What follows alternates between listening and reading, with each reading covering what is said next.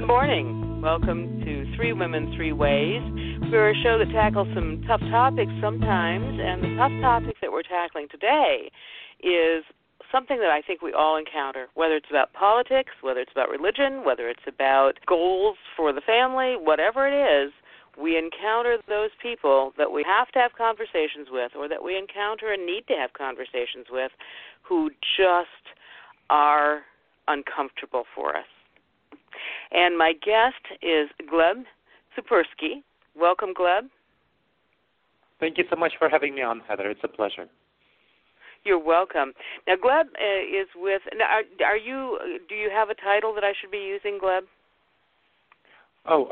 I'm a professor at Ohio State University, so my technical title is assistant professor. So that's, I guess, one of my titles. Okay, great. Well, assistant professor. Yeah. Yes. I'm also the president at Ohio State and founder. University. That's right. I'm also the president and co-founder of a nonprofit called Intentional Insights. And okay. Well, we're going to talk about that in a little bit. Yeah. Sure. Yeah. So, assistant professor Gleb Tsipursky, and you kind of specialize in an unusual area. Now, your background is, your passions are truth-oriented behavior, which is interesting because sometimes my truth isn't the same as somebody else's truth, and I like to think, my rigid little background likes to think that there's only one truth, but in fact we all see things from different perspectives, so I don't know. So truth-oriented behavior, rational thinking, and wise decision-making, which is something that I see not being practiced a lot. You are also an author, The Truth Seeker's Handbook, a science-based guide, and another book called Find Your Purpose Using Science.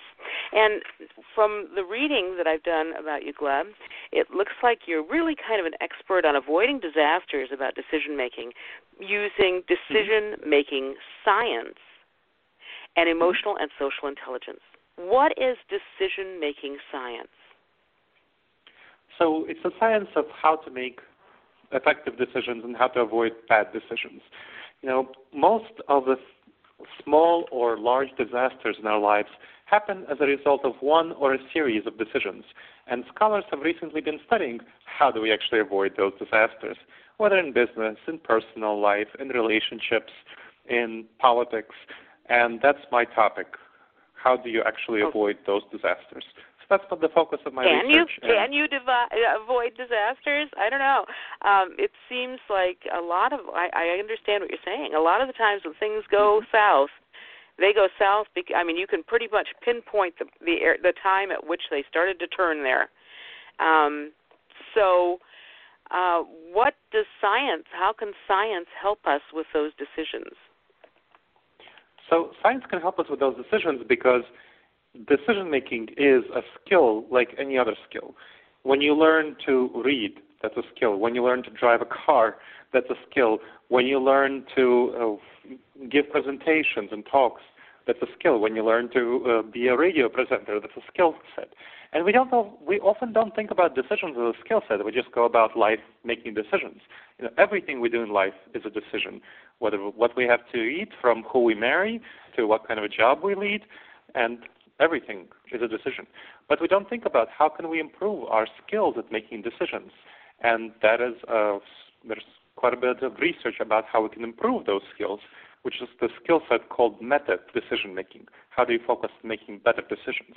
Just like you can, go about your life and not improve your skill at having conversations, or you can go and, have some training in how to have better conversations or presentations and so on.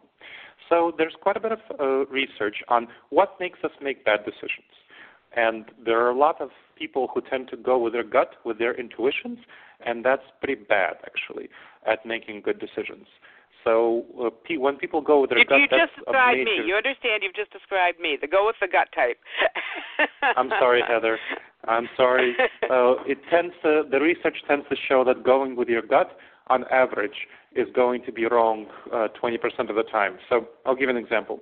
When studies show that when people say they're 100% confident in their answer in something, they will actually be wrong 20% of the time.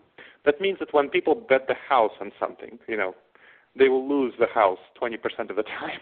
It's terrible that people do this, but that's exactly what happens. And that's why you see people go bankrupt and lose a lot of their money and so on. That's why you see companies fall apart. That's why you see political leaders make terrible, horrible decisions. And you go back and you say, how could they have made this decision? I mean, look at what's happening in Wells Fargo right now, that, it's made a terrible set of decisions, which is really costing it right now in court and so on. And but now that's a really bad set of decisions. We can talk about politics later, but we can see a lot of that there. People have divorce rates are at about, last I checked, around 40%. So when people say they're getting married for life, it's not really for life. And so we can see that people make a lot of bad decisions. Well, now wait a minute. 60% of them do it for life. Wonderful. That's still the majority. But the rest think that they're doing it for life. But like I said, when you think you're 100% certain, research shows you're actually wrong 20% of the time. That's really bad. Well, still, when you say that 20%, I'm thinking, well, that's not that bad. I mean, random, you would think 50% of the time. And, I mean, if you just threw a dart at a dartboard, you'd think, okay, bell curve and all that, you'd probably be wrong about 50% of the time. So actually, going with the gut is a little improvement over just some sort of random selection, right? Oh, no question. Your gut is good. Yeah, I have to defend myself. That's what I'm doing here. Sure. Your gut I'm is good in a series of decisions. Here. No worries. Your gut is good in decisions that have to do with the savanna environment, with our background in the savanna. That's what it's adapted for. It's the survive and it's the kind of fight, flight, or freeze response, making very quick, intuitive decisions, and it's really good for contexts in which there are, when you know people really well, you can read them really well. That's a good time to go with your gut when you know them really well over time. So because we live in small tribes, or when you need to get out of the way of a moving car or something like that.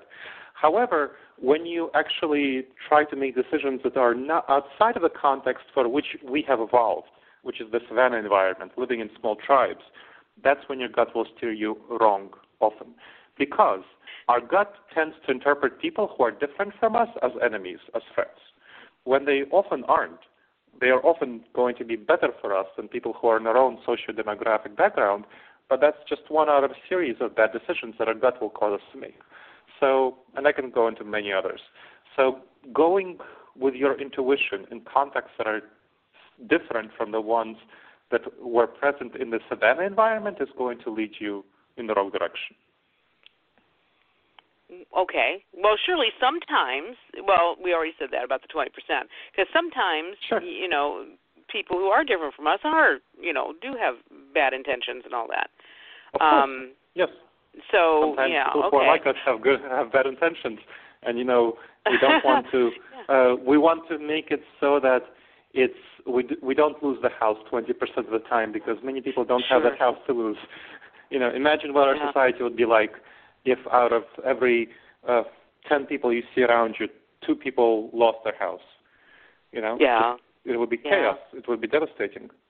So if all of your imagine all of your friends, and every fifth of them, 20% of them lose their house. It's pretty terrible. Yes, Wouldn't want that. Yeah. So, but what I'm hearing you say also is maybe a lot of the decisions that we make aren't necessarily financial or business or political. Sometimes they're just, who will I be friends with? Who will I confide in? They're more of a personal connection. Is the gut method better for that, or worse for that, or about the same?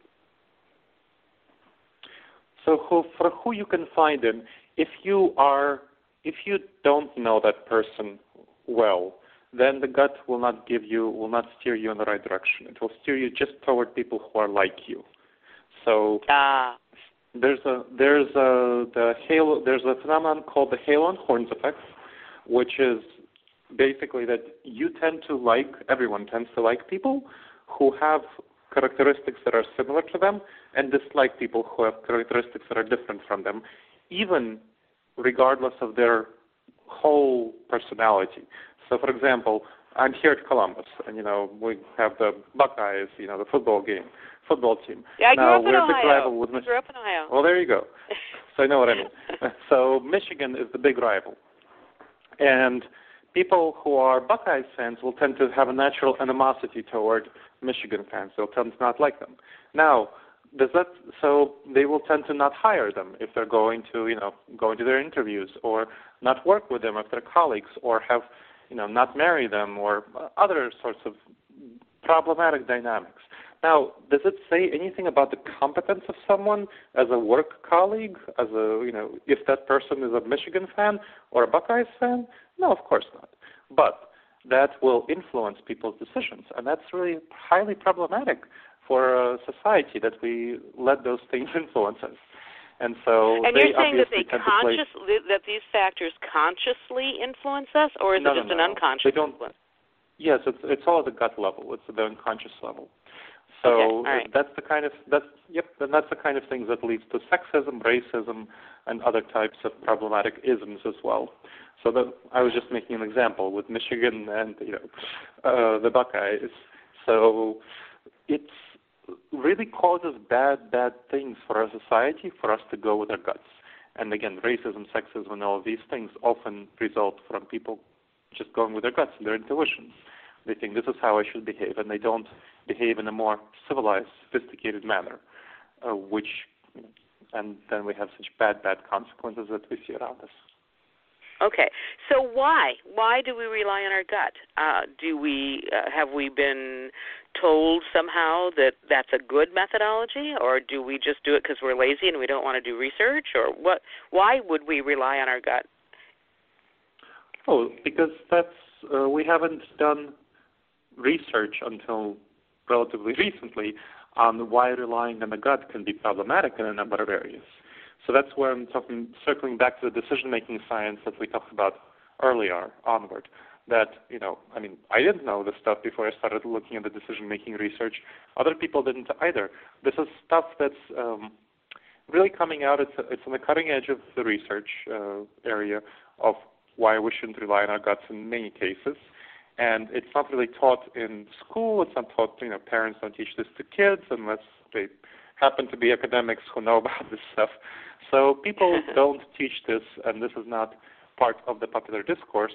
So, it sounds weird when I say this, but this is just the case, that people don't know about it. So one of the things I do in the Truth Seeker's Handbook, a Science-Based Guide, is to help people learn about all of these thinking errors, halo and horns effect, and so many others that really undermine our decision-making and cause us to go wrong so much of the time, when 20% of us lose their house. Really not good. Yeah. So, yep. So, okay, so we, and that's the royal we, we're academics, people who are smarter than me and doing research and everything, have decided that we really need to look into how we make our decisions as human beings. And when we look into it, they found that some people use this gut thing, and that in fact that's going to be wrong about 20% of the time, whether it's stock market or picking friends. What's the other option? What else do we have besides the gut to rely on? So in the same way that we don't have to rely on our intuitions when we choose how to do presentations or engage in polite conversations with others, we can learn what are the appropriate techniques of decision-making, what are the most effective techniques, as recent research shows.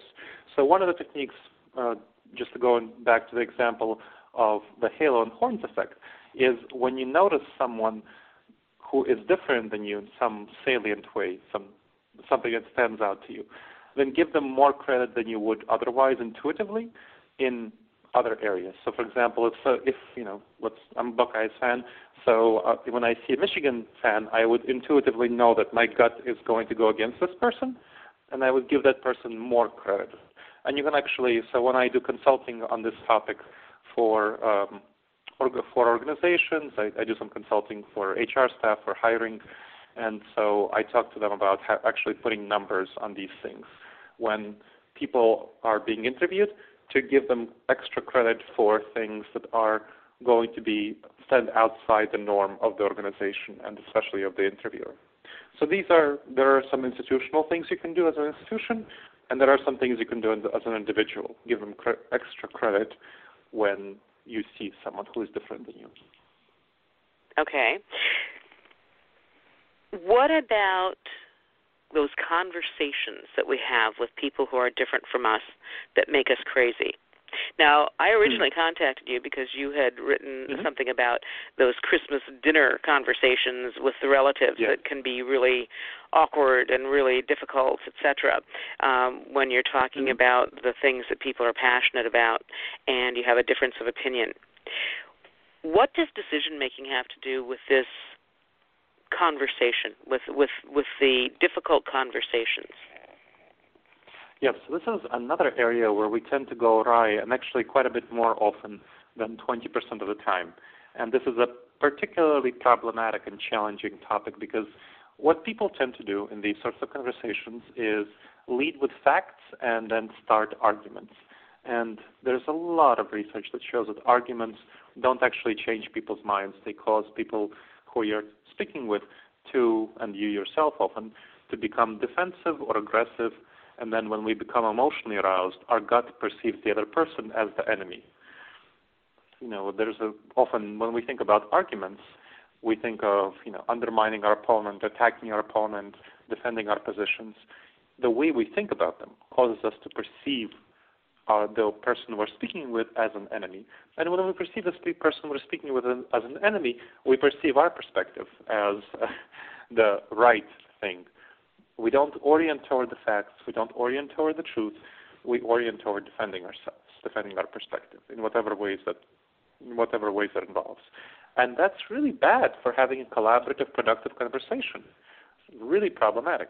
So if we go with our gut on how we have difficult conversations, we're going to fail.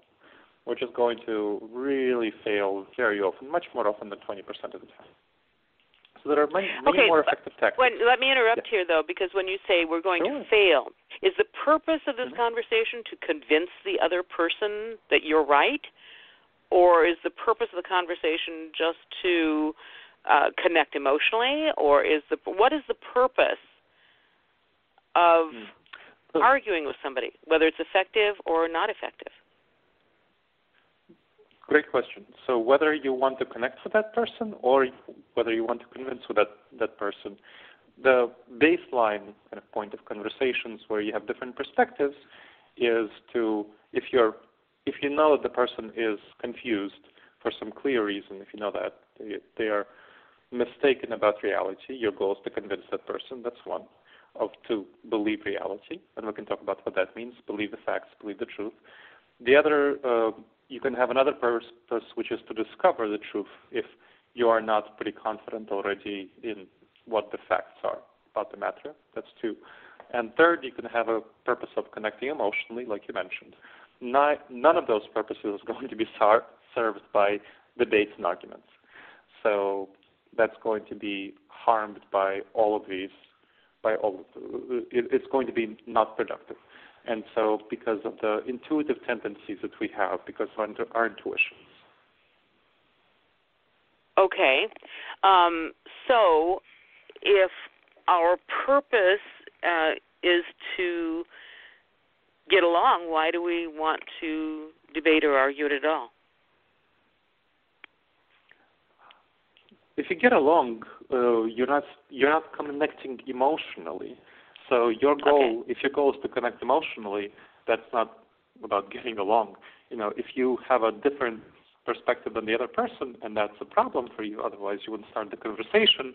If you just avoid having the conversation, you're just going to grow apart and distant, and be one of those 40% who has a divorce. Not really, but yeah. Don't and lost their house. They're a mess. Those people are just a mess. Exactly. Don't want that. Okay. All right. So say we're at the family big annual dinner, and Uncle Joe is adamant about his religion, and he wants to convince everybody else of his truth. Mm-hmm. Right. So here where do we go there? Focus. Right. So here you want to focus on what your purpose is. If you talk about religion, that's kind of a question of interpretation, and it's not necessarily helpful to try to convince Uncle Joe that he's wrong. It's all about his beliefs and his faith, his interpretation of the world.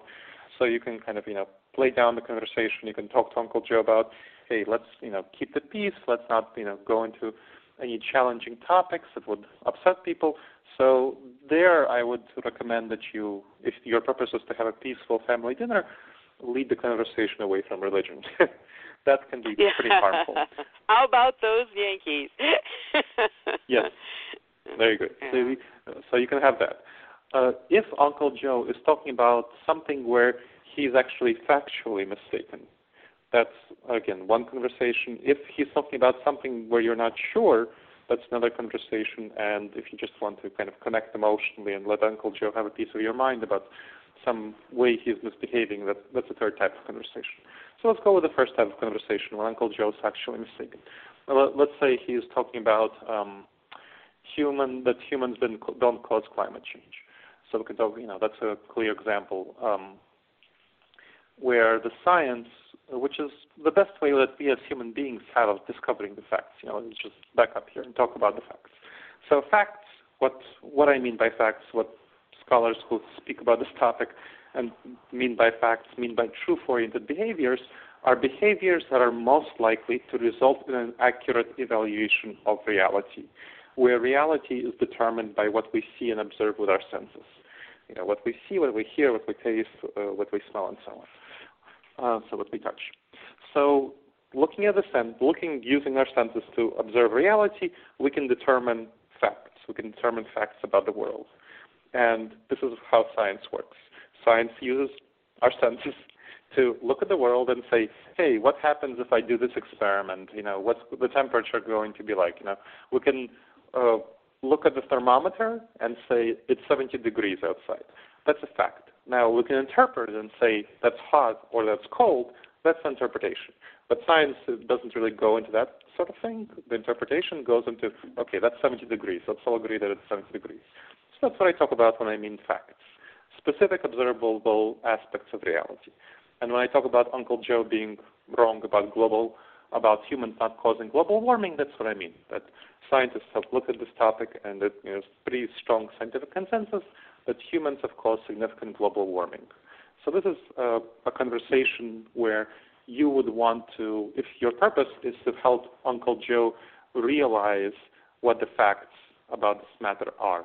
That's one type of conversation. So we can talk about that if you want, Heather. Okay. Well, I want to ask, what is our purpose in engaging Uncle Joe about this? Because you said earlier that chances are we're not going to convince other people that we're right if they have a firm belief anyway. So if they have, what is our purpose? If they have a firm belief that is about values, it's a question of values, what they value.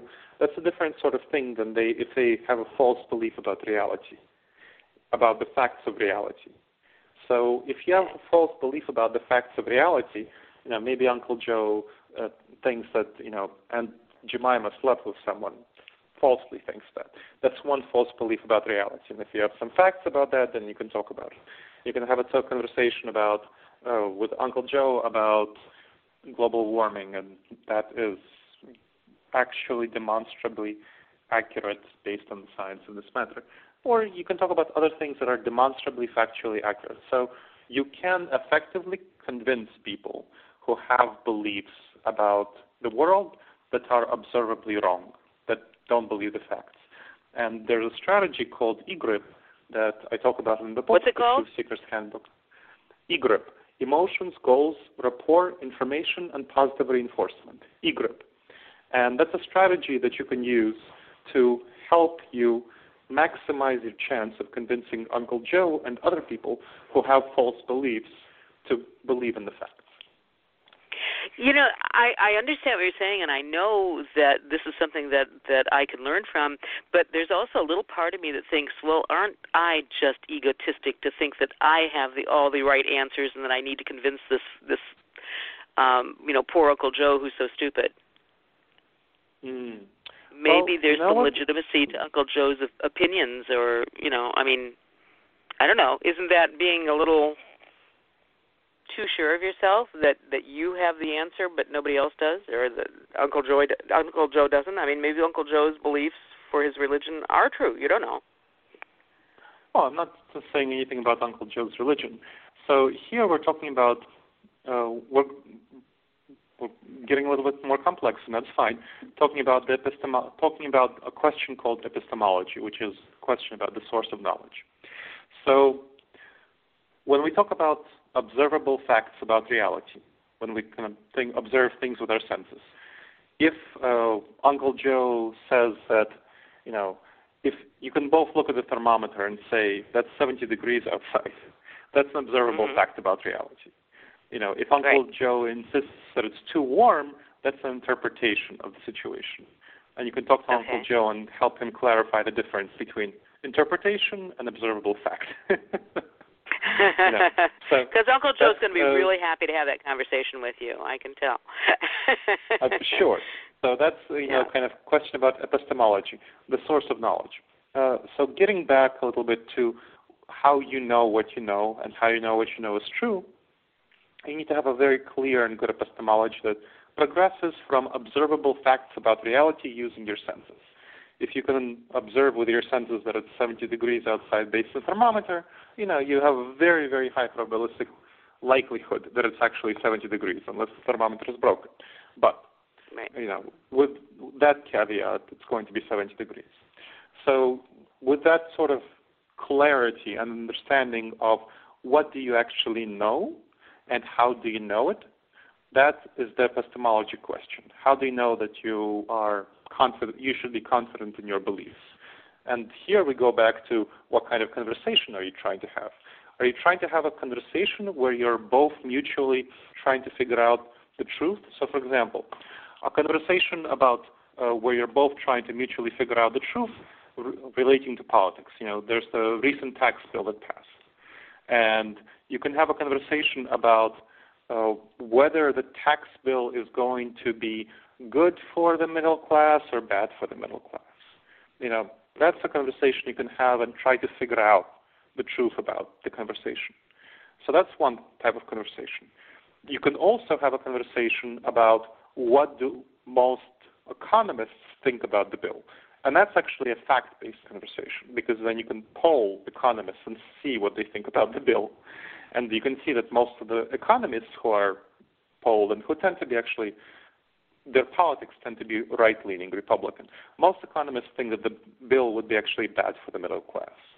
And, it would be bad for the economy. So that's what most economists tend to think.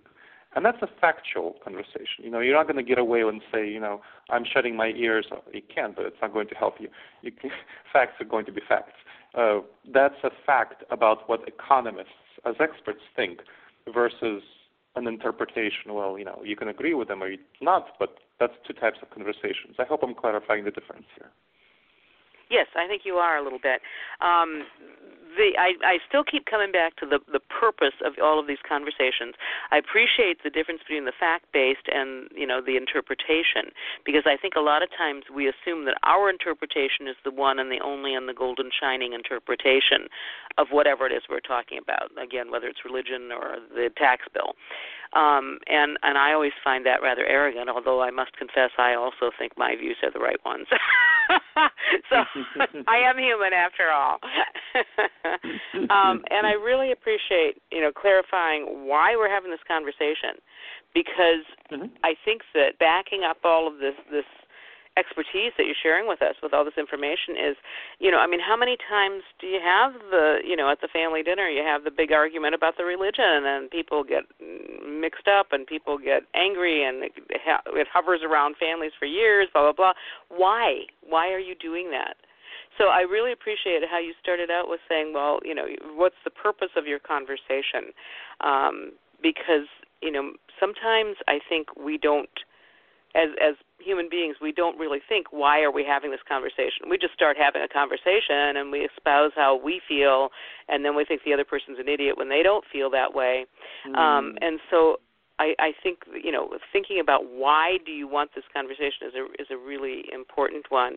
I mean, if it's your child and you're trying to convince them from, that why it would be a bad decision to go live in a yurt in Central Africa for a year, that's one thing. But if you're trying to convince somebody of some of their deeply held beliefs or even some of their not so deeply held beliefs, that's a different thing. So what I'm taking away from this conversation so far is that, you need to look at your purpose before you just open your mouth and start engaging in conversation.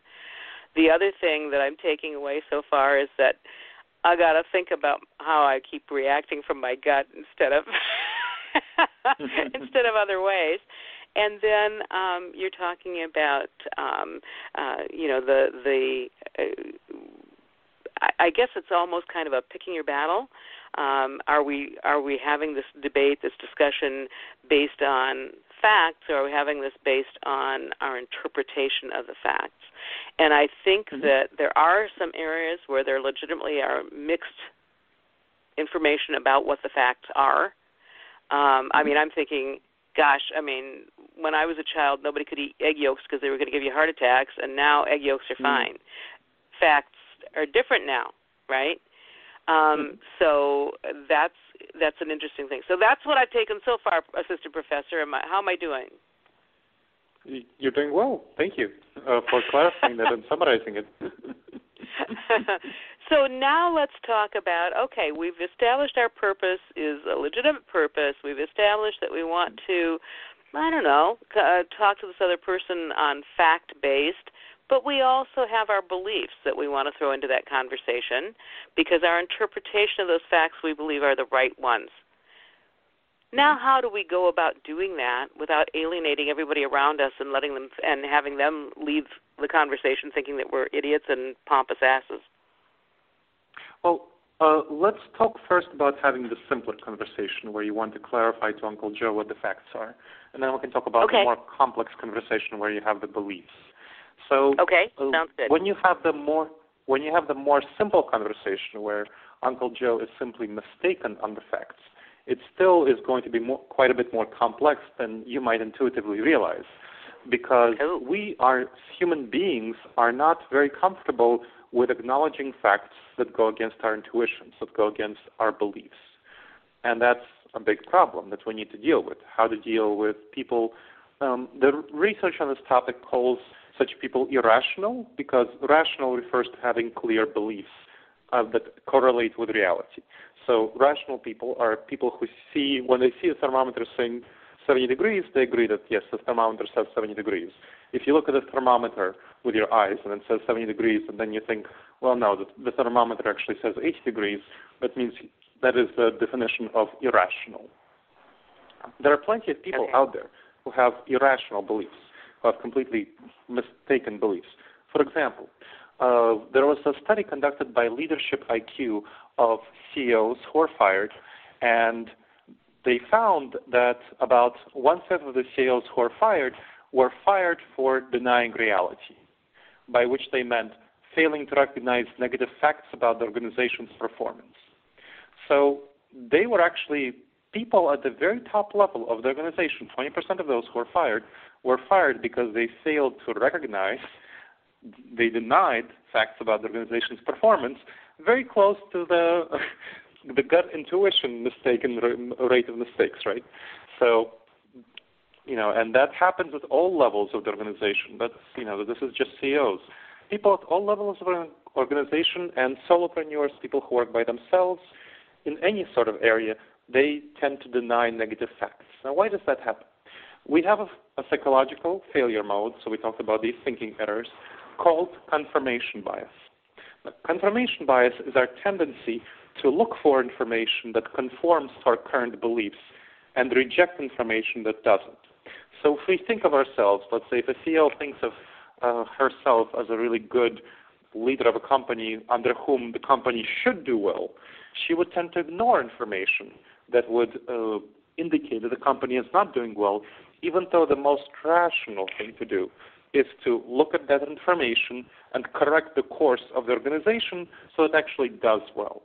And the same thing in one's career or one's performance or anything else.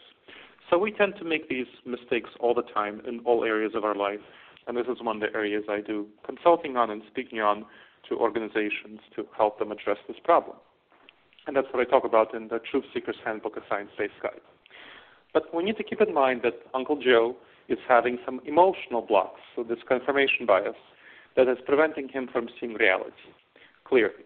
So we need to understand what is causing Uncle Joe to have this emotional block. Why is he having an emotional problem that is causing him to not see reality clearly? So in terms of, let's say if it's, about Aunt Jemima, he might be upset, about thinking of her sleeping with somebody else. Or in terms of global warming, he might be concerned that the government would impose regulations and then people would lose their jobs. He might lose his job and so on. So we need to understand what is causing that emotional block first. That's the first of the 5 steps of eGRIP. Let me stop here and see if you have questions, Heather. Okay. No, not right now. Excellent. So the next step is to, after figuring out their emotions, you set shared goals. So let's talk about global warming with Uncle Joe. You set a shared goal. You say, hey, totally understand. Sounds like you're really concerned about economic security. I really understand that economic security is really important. So we can, definitely have the same goal as you.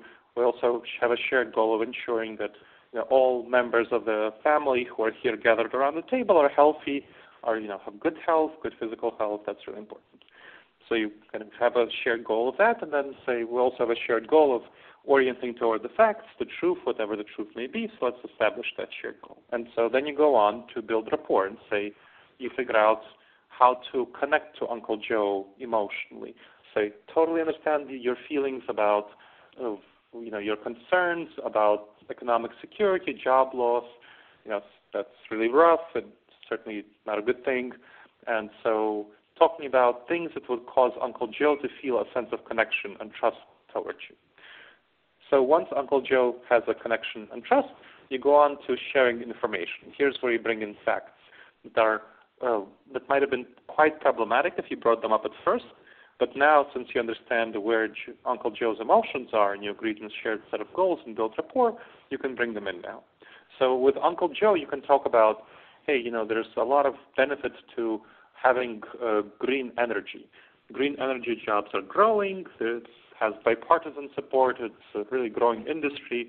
A lot of people can find jobs in the green energy field and that are going to be at the same time environmentally safe and economically profitable.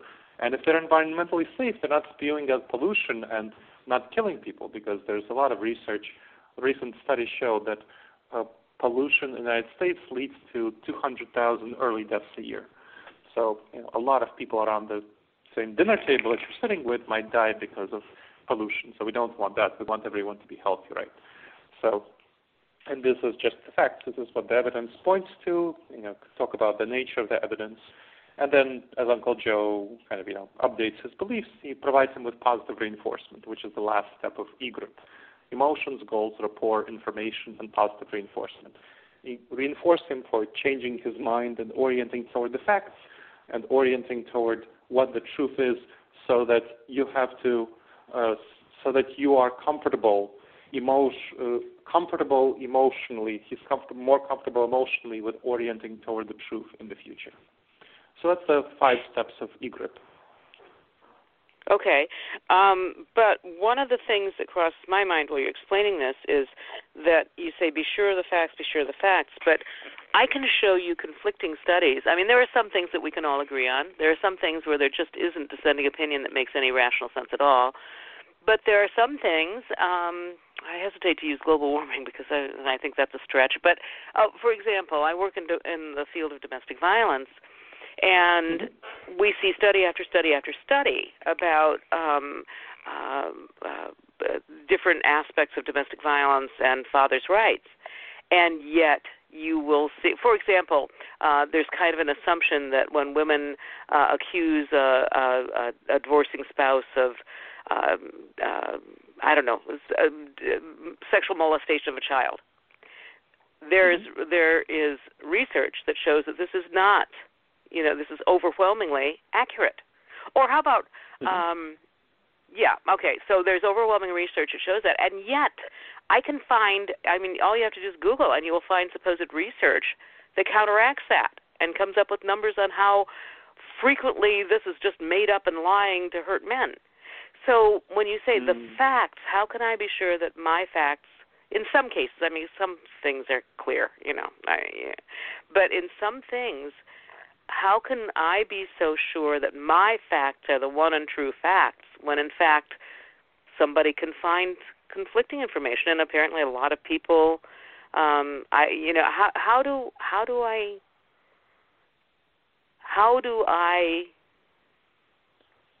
I guess what I'm saying is, how can I be so darn confident that I'm going to try to influence someone else's opinion based on their wrong facts when how do I know what's right? How can you even attempt to convince somebody else that you're right in areas where there are so many conflicting opinions and such conflicting supposed research? Yes, I think this is a really important question. And it goes back to the question of epistemology. How do you know what you know? And here we need to show a lot of humility. And one of the most important aspects of humility in epistemology, in figuring out what you know and how you know it, is deferring to experts. Expert opinion, people who have studied this topic and researched it for a long time, are going to be the ones who we should trust and rely on as the people who are going to be most likely right. That's the humble position to take. I'm not, I don't know that much about the science and global warming at all. That's not my area of expertise. I have a lot of expertise in decision making. You can trust me on that. I'm an expert. I don't have much expertise in the science of global warming. So I am very humble on this question, and I defer this to people who are experts, who are the scientists in global warming. And I look at the consensus of the science in global warming, which is the consensus you can recognize by things like polls of scientists who, they're polled and they say, what do you think about human-caused global warming? You can look at meta-analysis, which are reviews of a number of studies in the field. Now, the thing about studies is that individual studies, can be done in problematic ways to get the outcomes that you want.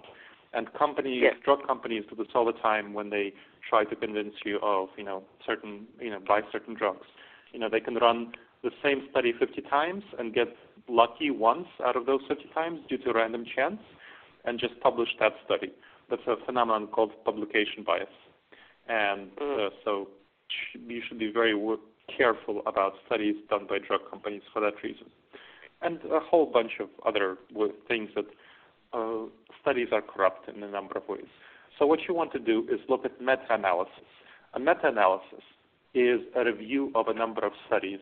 Let's say scholars take 1,000 studies that were done on climate change or domestic violence and see what the consensus is of those studies. So that's another way that you recognize it. And the third way is you look at prestigious bodies of research, prestigious scientific bodies. So the American, the Academy for Climate Change, or the Academy on Climate Science, and you see what they say, or the Academy on Academic Association on Domestic Violence, and see what it says. So it takes a lot of humility and saying that, hey, I don't know, and you, Uncle Joe, you don't know either. You're not unless you're a researcher on domestic violence or something like that. You need to defer to experts and see what the experts have to say, and that is a very important position of humility. Yeah, I think that's true. When you were describing your EGRIP method, tell us again what that stands for. Emotion. What is it? What's the Emotions, EGRIP stand goals, for? rapport, information, and positive reinforcement. Okay. What's the positive reinforcement? How does that come out? Sure. So when Uncle Joe changes "Good his job, mind, Uncle Joe."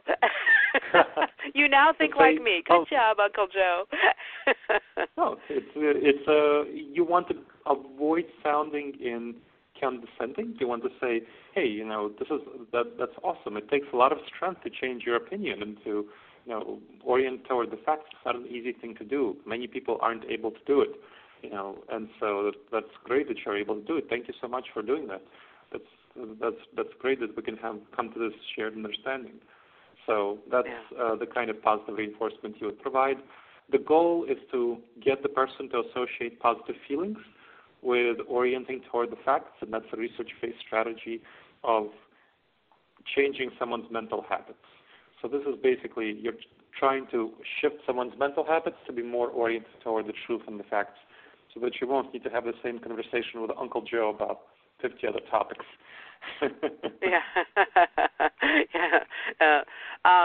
And what's the likelihood that after we go through this and after we have these conversations and after we are able to perhaps sway somebody closer to our way of thinking, are there any studies on, okay, they're doing, I'm having the conversation with Uncle Joe at Christmas this year. What's the and we kind of make headway and he kind of starts orienting towards my facts and I give him the positive reinforcement. What's the likelihood that next Christmas that will have really caught hold and will have changed him long term? Do we know? We don't know. So that's a really good question. We don't know, and we don't have studies on this topic of what will. We know that these sort of personal one-on-one conversations work. We know that they have some persistence, but I think the studies that I've seen have shown a month, that there's some persistence in these sort of conversations, so a month afterward. But we don't know what happens in a year. So one of the things that I'm working on is the Pro-Truth Pledge project at protruthpledge.org. That's a commitment by people like Uncle Joe and myself and everyone to orient toward the facts and the truth above everything else, above ideology, above everything else. Just commit to the facts. And what it takes is just having anyone who's a listener, going to protruthpledge.org, protruthpledge.org, and committing to 12 behaviors like fact-checking information before sharing it, clarifying between your opinion and the facts, retracting information if others challenge it and you can't verify it, and so on. Very truth-oriented behaviors. Now, research shows that when you make a commitment like that, that's going to be something that's much more likely to be long-lasting. And people have done research, for example, on virginity pledges, which is kind of a similar concept. And virginity pledges are actually quite effective at delaying people having sex, so from similar demographics. And other sorts of Wow, this conversation just took a turn I wasn't prepared for. What? About virginity pledges? The virginity pledge. Okay, all right. Yeah. Sounds good. Yeah. But you're talking about it as a method of accomplishing something. Right, exactly. So it has been shown to be quite effective at delaying sexual onset. Just as a fact, like that's what happens. People have sex later after. I didn't realize that. That's interesting. I really didn't realize. Yeah. Okay. Take a look at the research. So there are studies that show that taking a commitment, making a commitment contract taking a pledge actually does have a long-lasting impact. So if you want to, Uncle Joe, and just in general, anyone, to be more committed to the facts and the truth, you encourage them to go to protruthpledge.org and take the pledge. And we encourage everyone, actually, all the listeners, to go to protruthpledge.org and make a commitment themselves to the truth and the facts, because that will help change the people around them. So there's a phenomenon called network effects, where once you do something positive, let's say you lose weight or you stop smoking or something like that, that has a very strong positive impact on your social network. It changes them, especially if you're public about it. So research shows that if you stop smoking, then your spouse is about 67% more likely to stop smoking, and if your close friends are about 35% more likely to stop smoking. So in a similar way, if you make commitments to the truth and the facts and are public about it, say, hey, I took the Pro-Truth Pledge at protruthpledge.org and want everyone else to take it, that makes other people more likely to take it. So that's a positive wave of impact to promote truthfulness in our society. So for long-lasting I want to know if I sign the Truth Pledge, do I get one of those little fake wedding rings? You don't get you don't get a wedding ring. But oh, darn. you as a public figure, since you are a radio show host, you get to put the Pro Truth Pledge website seal on your website, and okay. you can.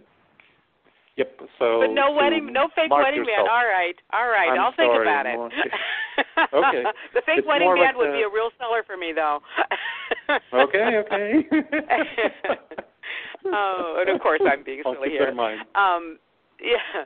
I've learned a lot, and one of the things that you talked about, and we kind of went over it a little bit, but it just rang for me because I actually have an acquaintance, and he actually is also a radio host, and much more prominent than I, and he does a political show, and he has always been so skillful, regardless of his political views, whether I agree with them or not. I have always been in awe of how he was able to interview people and conduct conversations, even in the face of, firmly held beliefs that were contrary to his own. And I really started to pay attention to him a couple of years ago. How does he do this so well? How does he do this so well? And I realized that when he was, let's continue with your global warming thing. He doesn't believe in global warming at all. Not at all. It's just fake. Somebody made it up. The left wingers just made it up for funding or something, right? So that's his firmly held belief. He interviews somebody who absolutely believes in it, and the only people who wouldn't believe that global warming was caused by human beings and is a real thing is because they're idiots and that kind of thing. So we're starting at these very polar opposite ends. My acquaintance would start a conversation, and I realized that the reason he was even able to accomplish anything in these conversations, I'm not saying he necessarily always changed someone's minds, but he would keep backing up until he reached a point of agreement. Even if he had to back up all the way to, we can agree the sky is blue, right? And so with this global warming person, he would say, well, it's true that the weather has changed, right? Weather trends have changed. And the other person would say, no, we only go back 100 years in our records, so we don't really know that, blah, blah, blah. Okay, well, can we agree that what's happening now with temperature is causing problems? Well, yeah, it's causing problems. Okay, we can agree that it's causing problems. And once he reached that point, whatever it was, where they had agreement, the conversation changed from that point forward, even though they went back to those areas in which they disagreed. And when you were talking about one of your points, I flashed on him, and I thought, you're talking about what my friend was doing in his interviews, in his debate technique. Yeah, sounds like there's definitely some similarities to that. Absolutely. Yeah. It's so I've tried to learn from that. Agreement. Yeah, to find that point of agreement, because once you and I can agree, we kind of have a different relationship, don't we? We're no longer totally adversarial. We agree on this. And that's one. One of the things that people tend to forget is that human beings are very similar to each other. We share, even with a person I disagree with kind of the most on earth, I don't know, some terrorist somewhere, I still share, maybe 90% of similarities. I like to enjoy my food and he likes to enjoy, his food.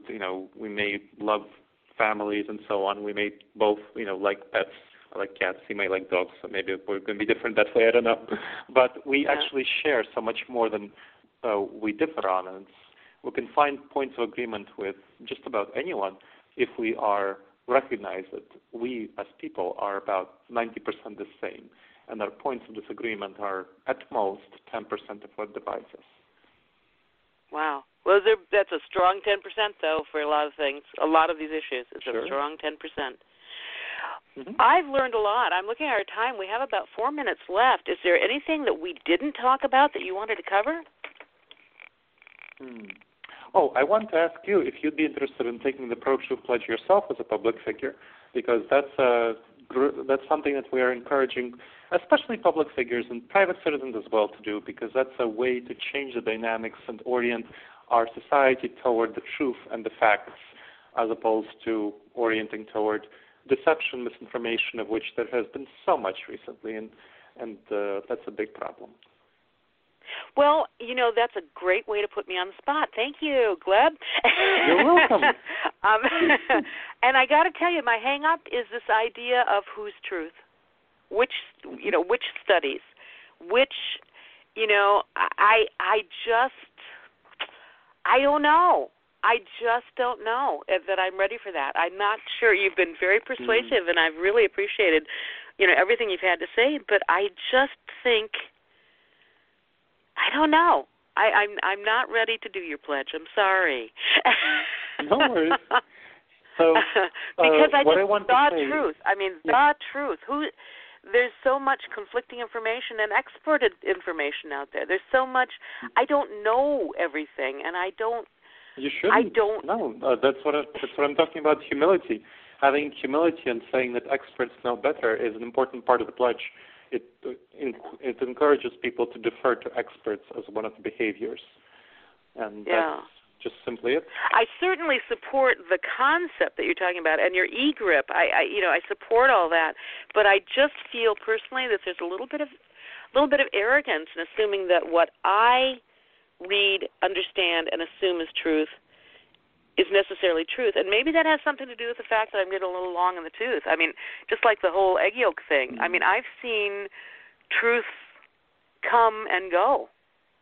I remember when you couldn't eat red M&Ms, because it was horrible for you. And that was the truth. And then suddenly they have a new study and they decide, hot red M&M dye is not going to kill you. It's fine.